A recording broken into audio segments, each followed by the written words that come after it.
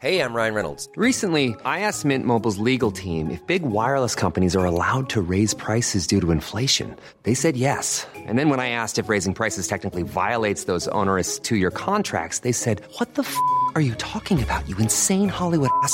So to recap, we're cutting the price of Mint Unlimited from $30 a month to just $15 a month. Give it a try at mintmobile.com/switch. $45 up front for 3 months plus taxes and fees. Promo rate for new customers for limited time. Unlimited more than 40 gigabytes per month. Slows full terms at mintmobile.com.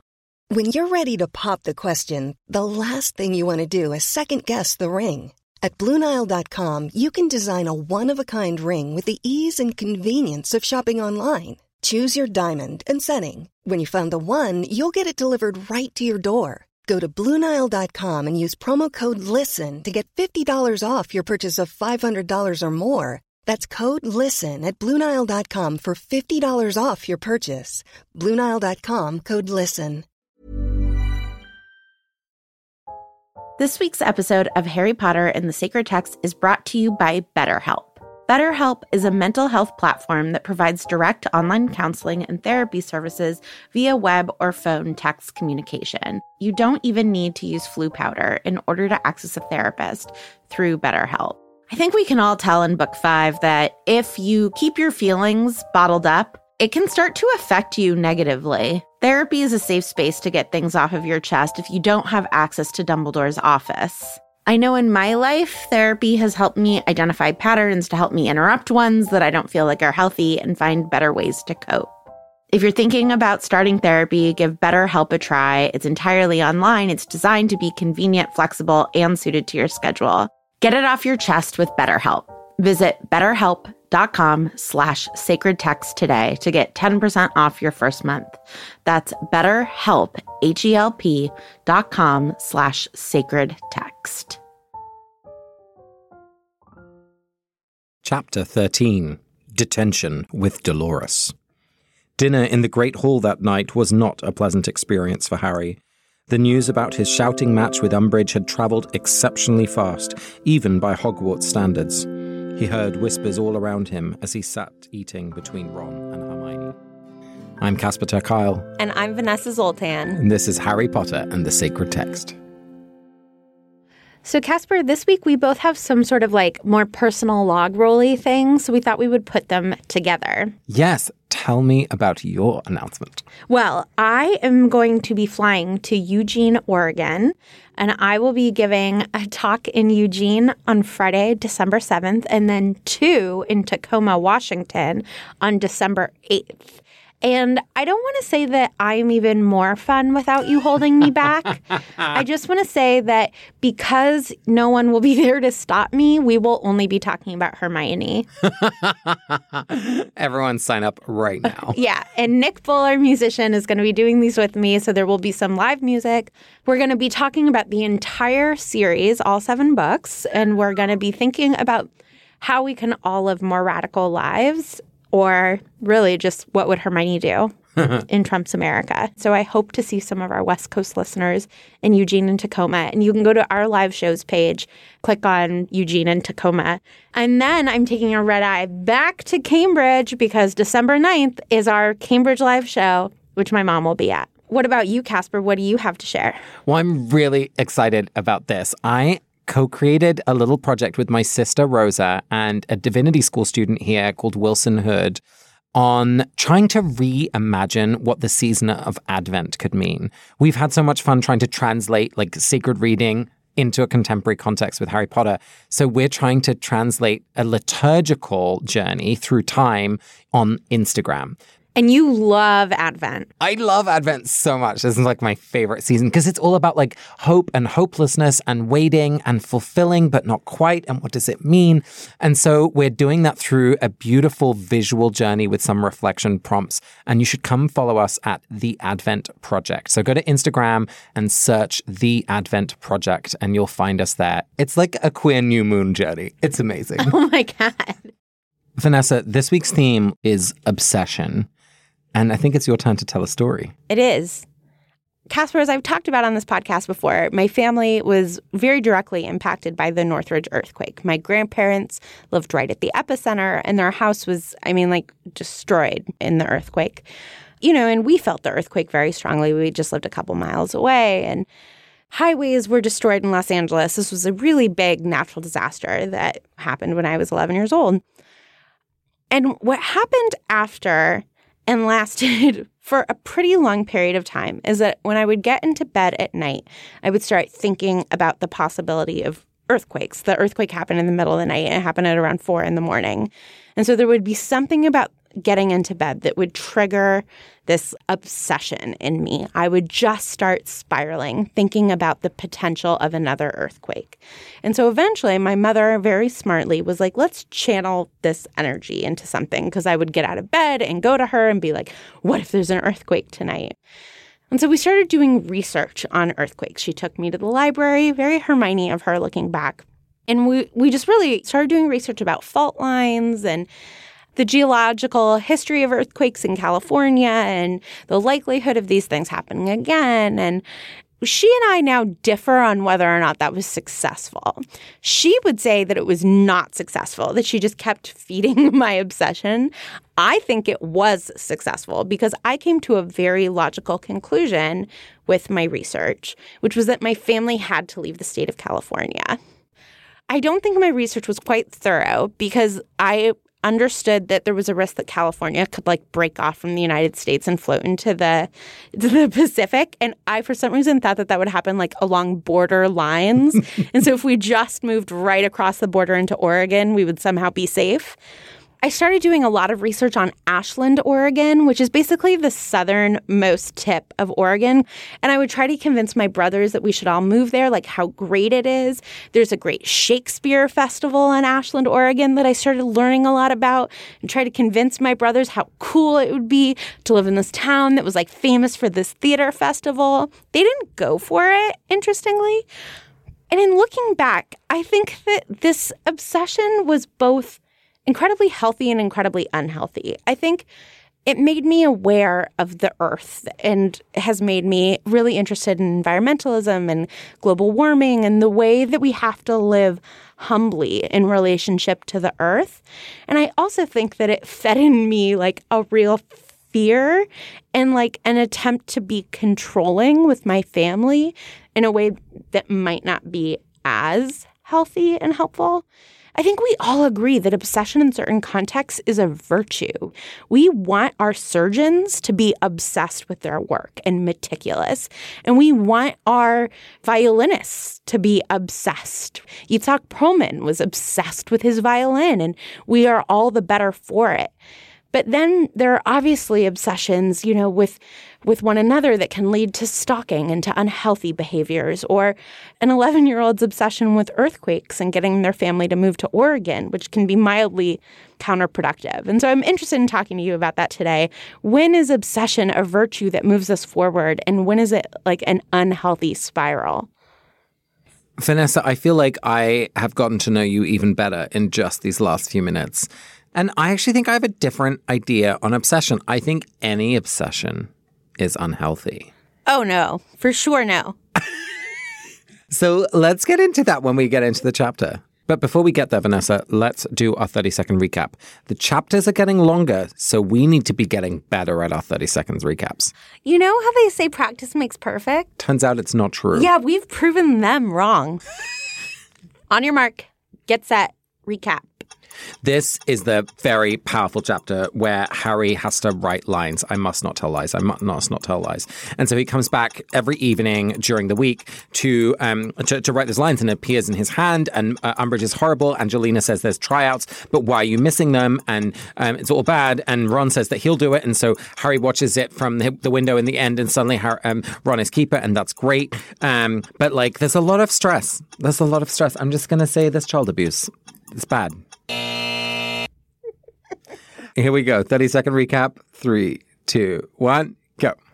So Harry has to write lines, and he's lying to Hermione and Ron, and then Hermione and Ron find out that this is what Ron finds out that he's cutting himself because of Umbridge, and is you should tell Dumbledore, and Harry is no, and then Hermione is you should tell Dumbledore that your scar is hurting, and he's no, and then Fred and George are tormenting young people more. And Hermione is like, I'm going to write to your mother. And they're like, you wouldn't. And she's like, wouldn't I? And Ron makes the Quidditch team for sort of weird reasons, but he's going to be keeper. Bye, Oliver Wood. Oh, I miss him. Do you? I had to do actual math to figure out why, if he was a fifth year in Harry's first year, they only talk about him leaving in this book. But of course, it's because there's no Quidditch in book 4. Right. But I had to really think about that. Did you have to think about that? Or did I want to think about that? So, Casper, convince me. Obsession, bad. Interesting point of view for someone who does this podcast. Okay, so hear me out. Obsession for me is putting an interest before other reasonable needs.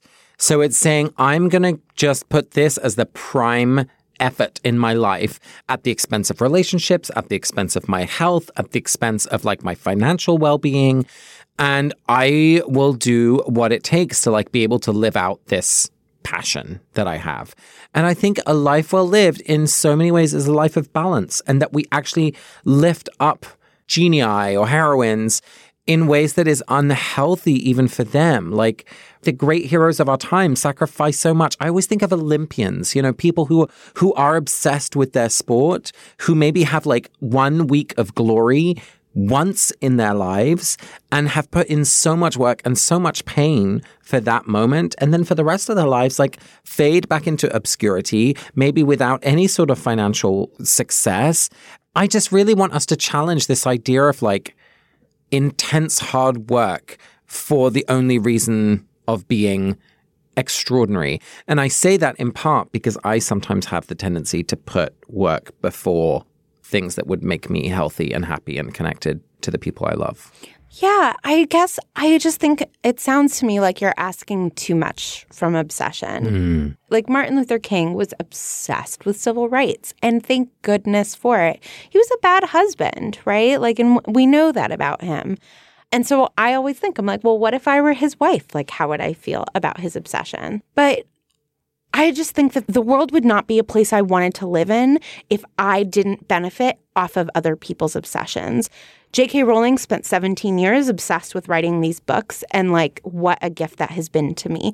And Mozart was obsessed with his music, and Pasteur was obsessed with finding cures for things. And just like other people's obsessions are what make the world worth living in. That's really good. Yes, I completely agree with that. Both that obsession always has victims, or that there are people who are negatively impacted by someone's prime focus being away from them, and that some of the greatest gifts of human culture and medicine and political state-making are because people took that kind of intense focus and put it onto one subject. So I think that we can really get to the heart of this by diving more into SPEW. When Hermione finds out that Ron has been made keeper, she wants to stay up and keep celebrating her friend on his big night. And she literally falls asleep while celebrating him. And the reason that she falls asleep is because she's been up so late every night knitting hats for house elves, to quote unquote free house elves. And I think that this is very much to your point, right? Of she's sacrificing her health. She's not being as good and present of a friend because of this obsession. Yes, and it's really interesting to think about SPEW because what is it doing for Hermione? I don't feel like we've really got to the bottom of why Hermione is so passionate about this. I feel like it's always been more about her than about the house elves, right? She's not even obsessed with the actual house elves. She's obsessed with her idea of house elves. And I wonder if she's so passionate about knitting these hats and freeing house elves because it's the only thing that she feels she can do. I think this is what my fear about obsession is that it closes our eyes to important people that we should be talking to or perspectives that we should be engaging. Obsession becomes so singular that it cannot, by its essential nature, be complete. I think that that's really interesting. I'm trying to remember the things that really spoke to me and got me worked up when I was younger. And this, I think, it's embarrassing, but it's fairly cliche. I think anybody who's my age, we all got riled up about whales right when Free Willy came out. And there was this real awareness in 1990 or whatever year that was, that SeaWorld and whale capturing for our entertainment was bad. And that was like something that I got really passionate about. And even though I think that when I was young, obviously that wasn't productive, I think like now I am involved in like animal rights stuff and environmentalism in a way that matters. And so this youthful sense of like, this is profoundly unfair. And so I'm going to explore ways of trying to figure out how to make a difference. Like that's something that a lot of kids go through. Oh, 100%. And, you know, there's a joke within the environmental world that like you put the panda or the polar bear on the fundraising ask or the tiger because it's like cute and fluffy and it has big eyes. And like to some extent, house elves like have these big eyes, right? They're charismatic megafauna. That's the label that you use in fundraising. And so it's completely natural, especially for children and young people, that that's where our empathy is drawn because it's the first way in which we know how to express that sense of what is right and what is wrong. So I don't blame Hermione for that instinct. I think it's something to be cultivated and I think it's something to be celebrated about. But maybe the place where I'd want to coach Hermione a little bit is like her obsession on the solution, right? Like, let me knit hats has become more important to her than the obsession of the problem, which is we live in an unfair, racist caste system and it's oppressing house elves, amongst others. Like, she does have that analysis, but she's kind of caught on to this one thing that she feels she can do, which is knit, rather than saying, okay, how can I really contribute best to this movement? Yes. I mean, like, this is helping, but I'm still not totally able to articulate for myself when I think obsession is a good thing and when it's not. And I would hate if it was just like a utilitarian idea of when it's doing more harm for the world than it's doing bad for individuals, then we should all be sacrificing ourselves entirely. I don't believe in martyrdom, right? Like, I do believe very much in relationships and being there for each other. And I would hate to, like, not call my mom because I'm volunteering every single night, right? Okay, so let's try and answer that question with really the core part of what this chapter is, which is Umbridge forcing Harry to write lines. Yeah, it's really disturbing. It's horrible. I mean, not only because of what it is, but because you're seeing it every night that week.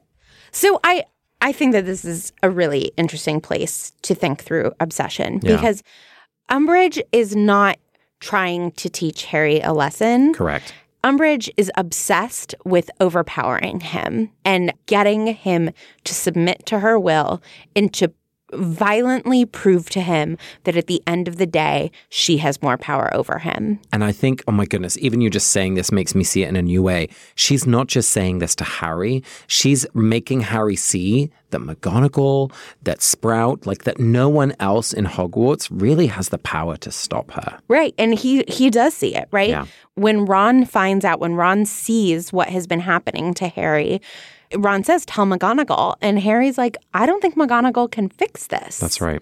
I think here we do see, not just because the methodology is abusive, but I think that we also see the downside of obsession, which is when something loses all clarity of purpose and it just becomes about the thing itself. Because I think that if Umbridge were to articulate to herself her purpose, it would be like, I need to teach this kid that I have power over him. She would not need to keep him for 7 hours, night after night, for a week in order to teach him that lesson. So I think you just said the magic word for me, which is power. Like, she's so obsessed with power that she will do anything to get her the power that she needs, including abusing a child. And so, like, that's what I mean by obsession, right? Like that it dominates your whole worldview and you are willing to like throw away anyone who's superfluous for one's plans. Imagine the softest sheets you've ever felt. Now imagine them getting even softer over time. That's what you'll feel with Boll & Branch's organic cotton sheets. In a recent customer survey, 96% replied that Boll & Branch sheets get softer with every wash. Start getting your best night's sleep in these sheets that get softer and softer for years to come. Try their sheets with a 30-night guarantee. Plus, get 15% off your first order at bollandbranch.com. Code BUTTERY. Exclusions apply. See site for details. One size fits all seemed like a good idea for clothes. Nice dress. It's a t-shirt. Until you tried it on. Same goes for your healthcare. That's why United Healthcare offers a variety of flexible, budget-friendly coverage for medical, vision, dental, and more. So whether you're between jobs, coming off a parent's plan, or even missed open enrollment, you can find the plan that fits you best. Find out more about United Healthcare coverage at uh1.com. That's uh1.com. This week's episode of Harry Potter and the Sacred Text is brought to you by Redfin. Let's say for some reason you can't get back to Grimmauld Place, so you need to find a new home. If you're like me, you would go to Redfin. Redfin updates their listings every 2 minutes and sends you personalized recommendations, so finding the home that's perfect for you has never been easier. If you see something you like, just book a tour straight from the app. And when you're ready to buy, an experienced local Redfin agent can guide you through the whole process. And if you're looking to sell, Redfin agents know how to get you the best price possible for your home. That's because they sell twice as many homes as other agents. With a listing fee as low as 1%, Redfin's fees are half of what others often charge, which means you'll have more money to put toward your next home. They even have a function where Trelawney will tell you whether or not she can see you in this house. Redfin. It's how Molly found the burrow. Download the Redfin app to get started.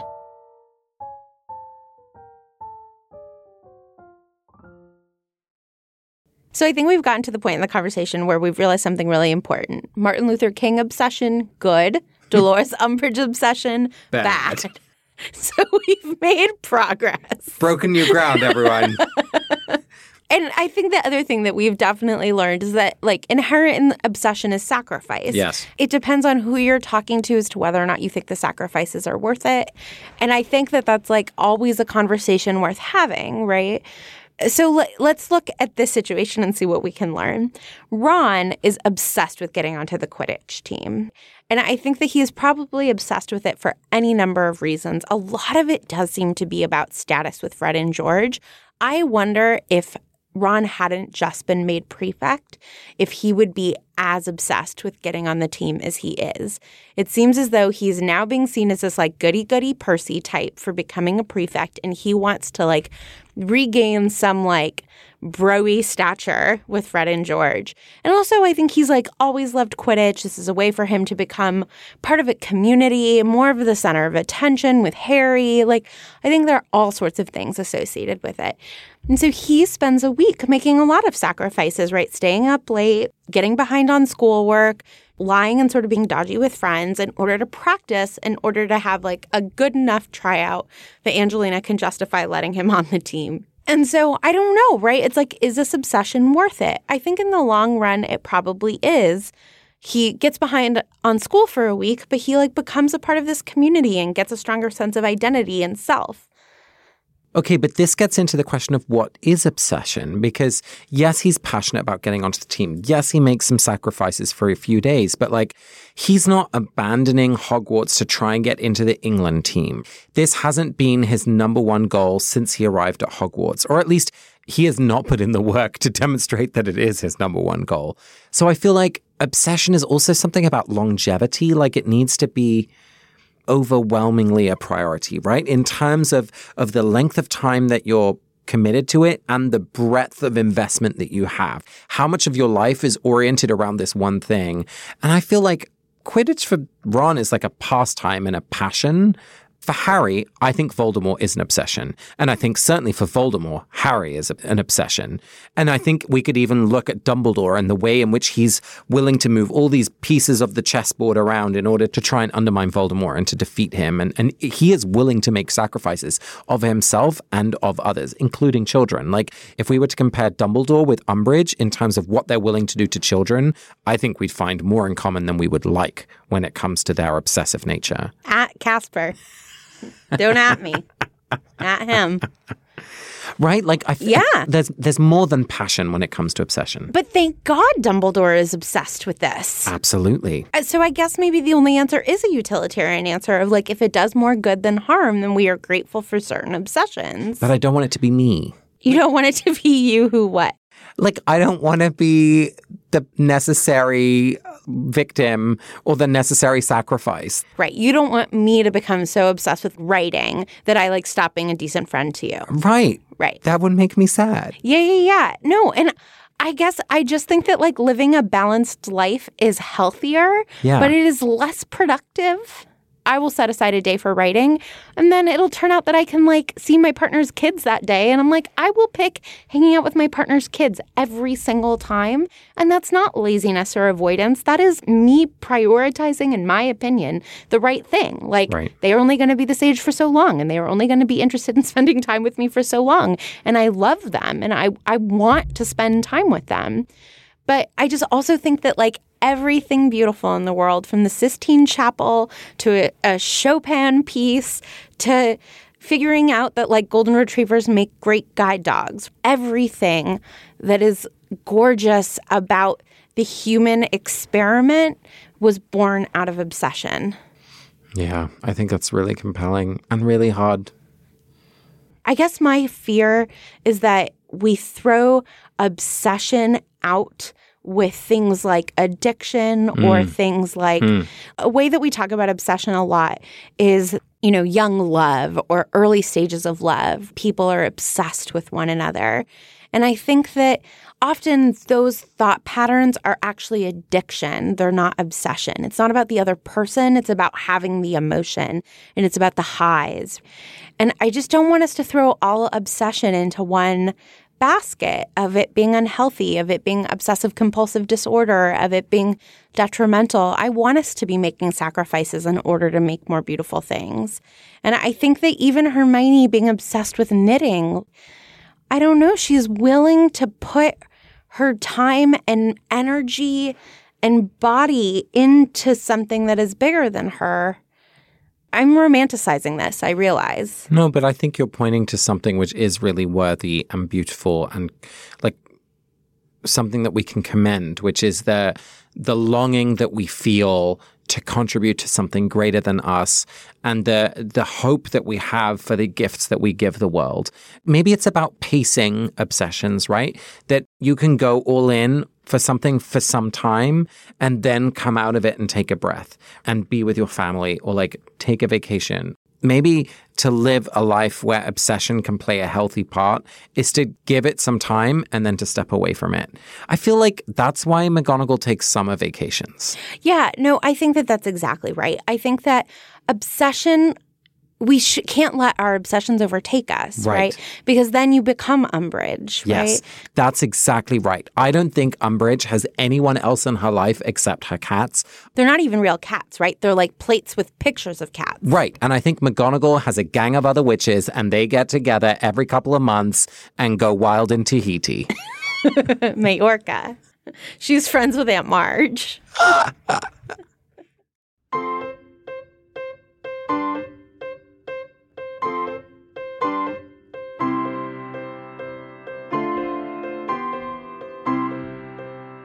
So, Vanessa, it won't surprise you that for our Sacred Imagination practice today, I've chosen a scene from Umbridge with Harry.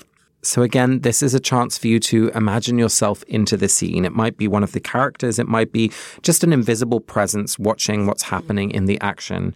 And I especially want you to focus on what your body experiences. So I'll invite you to close your eyes if it's safe to do so, and just listen as I read this page. "You know what to do, Mr. Potter," said Umbridge, smiling sweetly at him. Harry picked up the quill and glanced through the window. If he just shifted his chair an inch or so to the right, on the pretext of shifting himself closer to the table, he managed it. He now had a distant view of the Gryffindor Quidditch team soaring up and down the pitch, while half a dozen black figures stood at the foot of the 3 high goalposts, apparently awaiting their turn to keep. It was impossible to tell which one was Ron at this distance. "I must not tell lies," Harry wrote. The cut in the back of his right hand opened and began to bleed afresh. "I must not tell lies." The cut dug deeper, stinging and smarting. "I must not tell lies." Blood trickled down his wrist. He chanced another glance out of the window. Whoever was defending the goalposts now was doing a very poor job indeed. Katie Bell scored twice in the few seconds Harry dared to watch. Hoping very much that the keeper wasn't Ron, he dropped his eyes back to the parchment, dotted with blood. "I must not tell lies. I must not tell lies." He looked up whenever he thought he could risk it. When he could hear the scratching of Umbridge's quill or the opening of a desk drawer. The third person to try out was pretty good. The fourth was terrible. The fifth dodged a bludger exceptionally well, but then fumbled an easy save. The sky was darkening, and Harry doubted he would be able to see the sixth and seventh people at all. So, Vanessa, who or where did you find yourself in that scene? I mean, I was very much Harry. And I think to a large extent, what I realized was how effectively he's distracting himself from the extent of the trauma that he's in the middle of. Oh, gosh, yeah. He's instead paying attention to little strategic moments of like, okay, she's writing right now, so I can look outside and I wonder which one of these is Ron, and how effectively he is trying to minimize how awful the thing is that's happening to him. It's like he's checked out of the abuse, and then like it becomes too painful and he gets sort of like pulled back into it. Did you notice in your body where you felt pain or at least sensation? I think that I was really keenly aware of how like pulled my attention was, right? I was like trying to pay attention as to when I could look away, and then was just like so miserable at the idea that like I couldn't look away at that moment and that I had to go back to like being forced to harm myself, which I think the other thing that never occurred to me was how demoralizing it is to be forced to harm yourself in this way, right? I mean, it's like the way that like siblings even like humiliate each other, right? You like take your sibling's hand and have them hit themselves and you go, why are you hitting yourself, right? And it's a way to hurt them and also to mock them for their lack of power. She could carve this in his hand, but she's making him do it to himself, which adds to the punishment. It makes me think about Sirius surviving Azkaban as well. Just the way in which you were pointing to Harry looking out of the window. Like we know that Sirius becomes his dog form in order to survive. Like there's something about distraction. There's something about another world which you're able to inhabit in the midst of one which is so horrific that it's a sort of a soothing or an escaping behavior in some way. Yeah. I mean, disassociating, we know, is a really powerful tool, right? Even with things like the marshmallow test in toddlers, the kids who show an ability to withhold the desire to eat a marshmallow the longest are the kids who are able to distract themselves from looking at the marshmallow. And kids who just stare at the marshmallow are more likely to eat it quickly. And I think that this is a skill that you can learn. And unfortunately, Harry has learned how to distract himself from abuse. That's what he learned for 11 years. Yeah, so he is very skilled at being able to dissociate from horrible things that are happening right in front of him. We've heard from a lot of listeners that, you know, often on first reading, we really get frustrated with shouty Harry, like angry Harry, right? Order of the Phoenix. And that the more we're trauma-informed as we read these books, the more we understand that he has PTSD, the more that we understand that his whole world is struggling to stay upright in the midst of his day-to-day experience. Not only the more forgiving we are of his behaviors, but the more we understand what he might need in these moments. And I hope that we become better at spotting friends or family or even in ourselves, like when we're living out of trauma. And I think so much is about a somatic response, like how we notice what's happening in our bodies when we're in certain situations. And that I'm just starting to wonder, like, what would be the things that Harry would find healing? And I'm thinking maybe this is partly why he loves Quidditch so much, right? It's a chance to move his body and feel the freedom of flying, like that is more than just a pleasure of the wind in your hair. It's actually an embodiment of, like, no one can cage him in under the staircase. No one can make him hurt himself if he's flying. I'm just seeing more and more that, like, the freedom of his body is so important to him. Yeah, the other thing that I noticed this chapter was how much being a victim compounds, right? Like, so he is a victim of this traumatic incident with Cedric. And so he is not able to be as strategic as Hermione in the previous chapter. And so he acts out more quickly and more robustly than Hermione does. And so he gets detention. And then when he gets detention, it's not just the punishment of detention, but he has to miss Quidditch. Right. And he doesn't just have to miss Quidditch, but now he is being lambasted by his captain for missing Quidditch, right? These things, how quickly they spiral into so much more than the initial incident. And the initial incident of witnessing Cedric's death and of being tortured by Voldemort is horrific enough, but it doesn't stop, The traumas have not stopped. And we see that in real life too, right? It's like the trauma of then having to go report, and then the trauma of people judging you, and the trauma of doctor's appointments. Being a victim of any sort of trauma is never an isolated single incident. It compounds on itself. Well, and that he's like, oh, I'm not going to tell Dumbledore because the previous time I told Dumbledore, like, he didn't even look at me, right? Like, I no longer believe that the people who say they're here to help me actually can help me. So I'm not even going to say it anymore. Like, it's so sad. It's so sad. And I just really appreciate you calling us to trying to pay attention to ourselves and to other people. These things are messy enough in a young adult novel, right? Like, it took me reading the book 3 times in order to not just be like, oh, shouty Harry. Me too. Let alone in one another, right? Like, this is such a hard thing to try to notice in one another and have compassion for when you're just like watching someone be rude or whatever it is. Yeah. Thanks for joining me in that, Vanessa. Thank you. This week's episode of Harry Potter and the Sacred Text is brought to you by Redfin. Let's say for some reason you can't get back to Grimmauld Place, so you need to find a new home. If you're like me, you would go to Redfin. Redfin updates their listings every 2 minutes and sends you personalized recommendations, so finding the home that's perfect for you has never been easier. If you see something you like, just book a tour straight from the app. And when you're ready to buy, an experienced local Redfin agent can guide you through the whole process. And if you're looking to sell, Redfin agents know how to get you the best price possible for your home. That's because they sell twice as many homes as other agents. With a listing fee as low as 1%, Redfin's fees are half of what others often charge, which means you'll have more money to put toward your next home. They even have a function where Trelawney will tell you whether or not she can see you in this house. Redfin. It's how Molly found the burrow. Download the Redfin app to get started.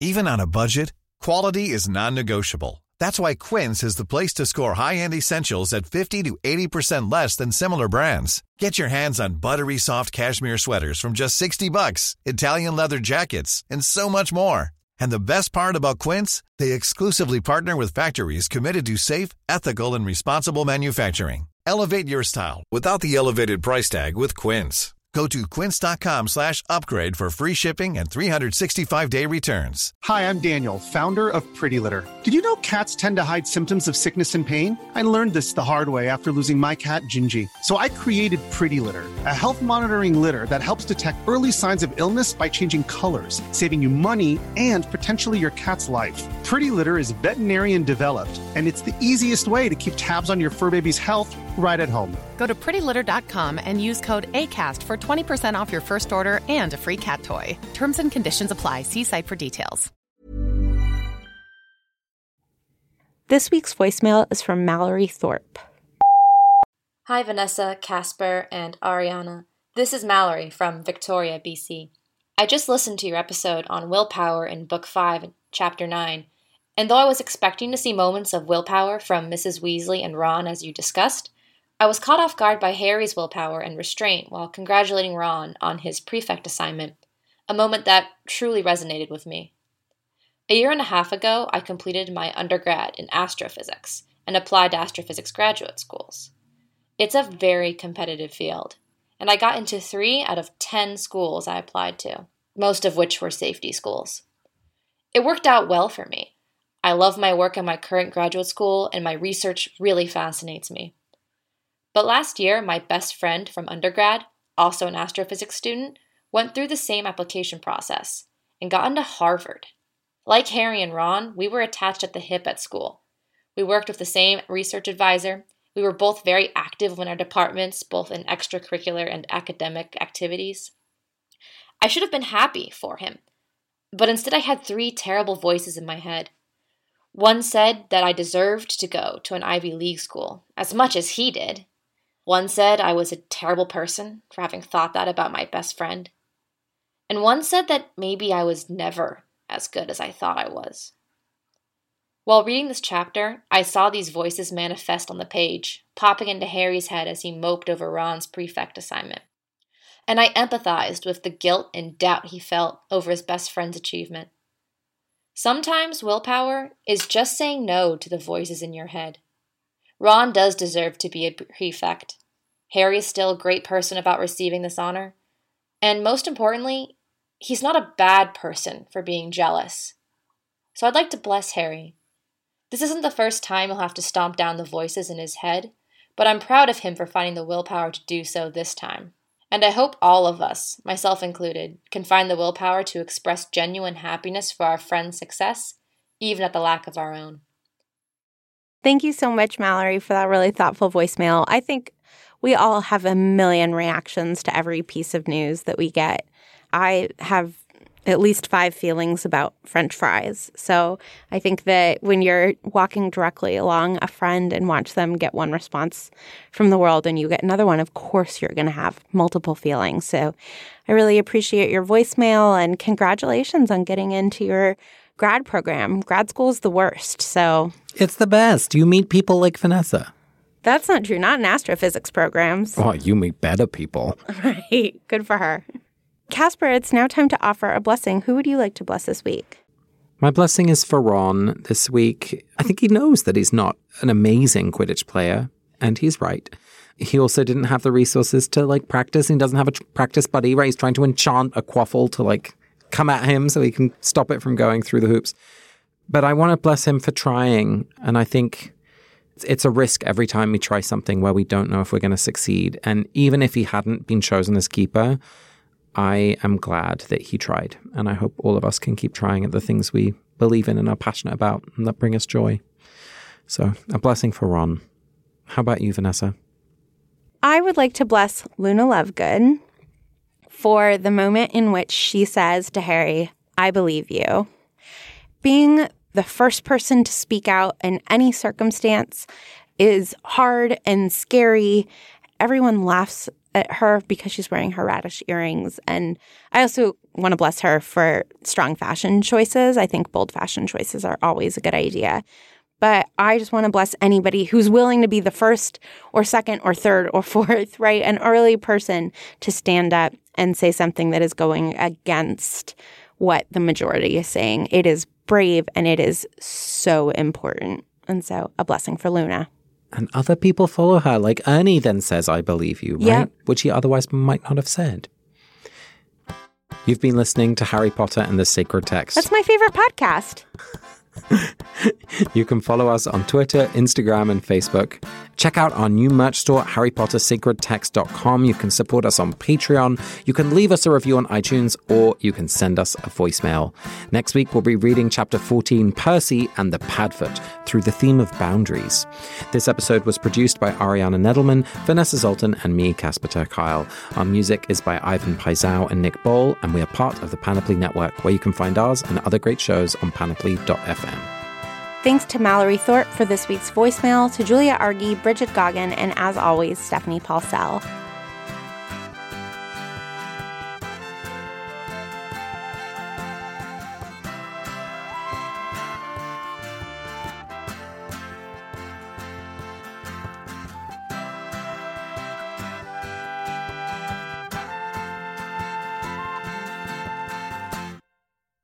What about an obsession with a boy named Harry? Harry who? All I know is Oliver. Oliver Wood.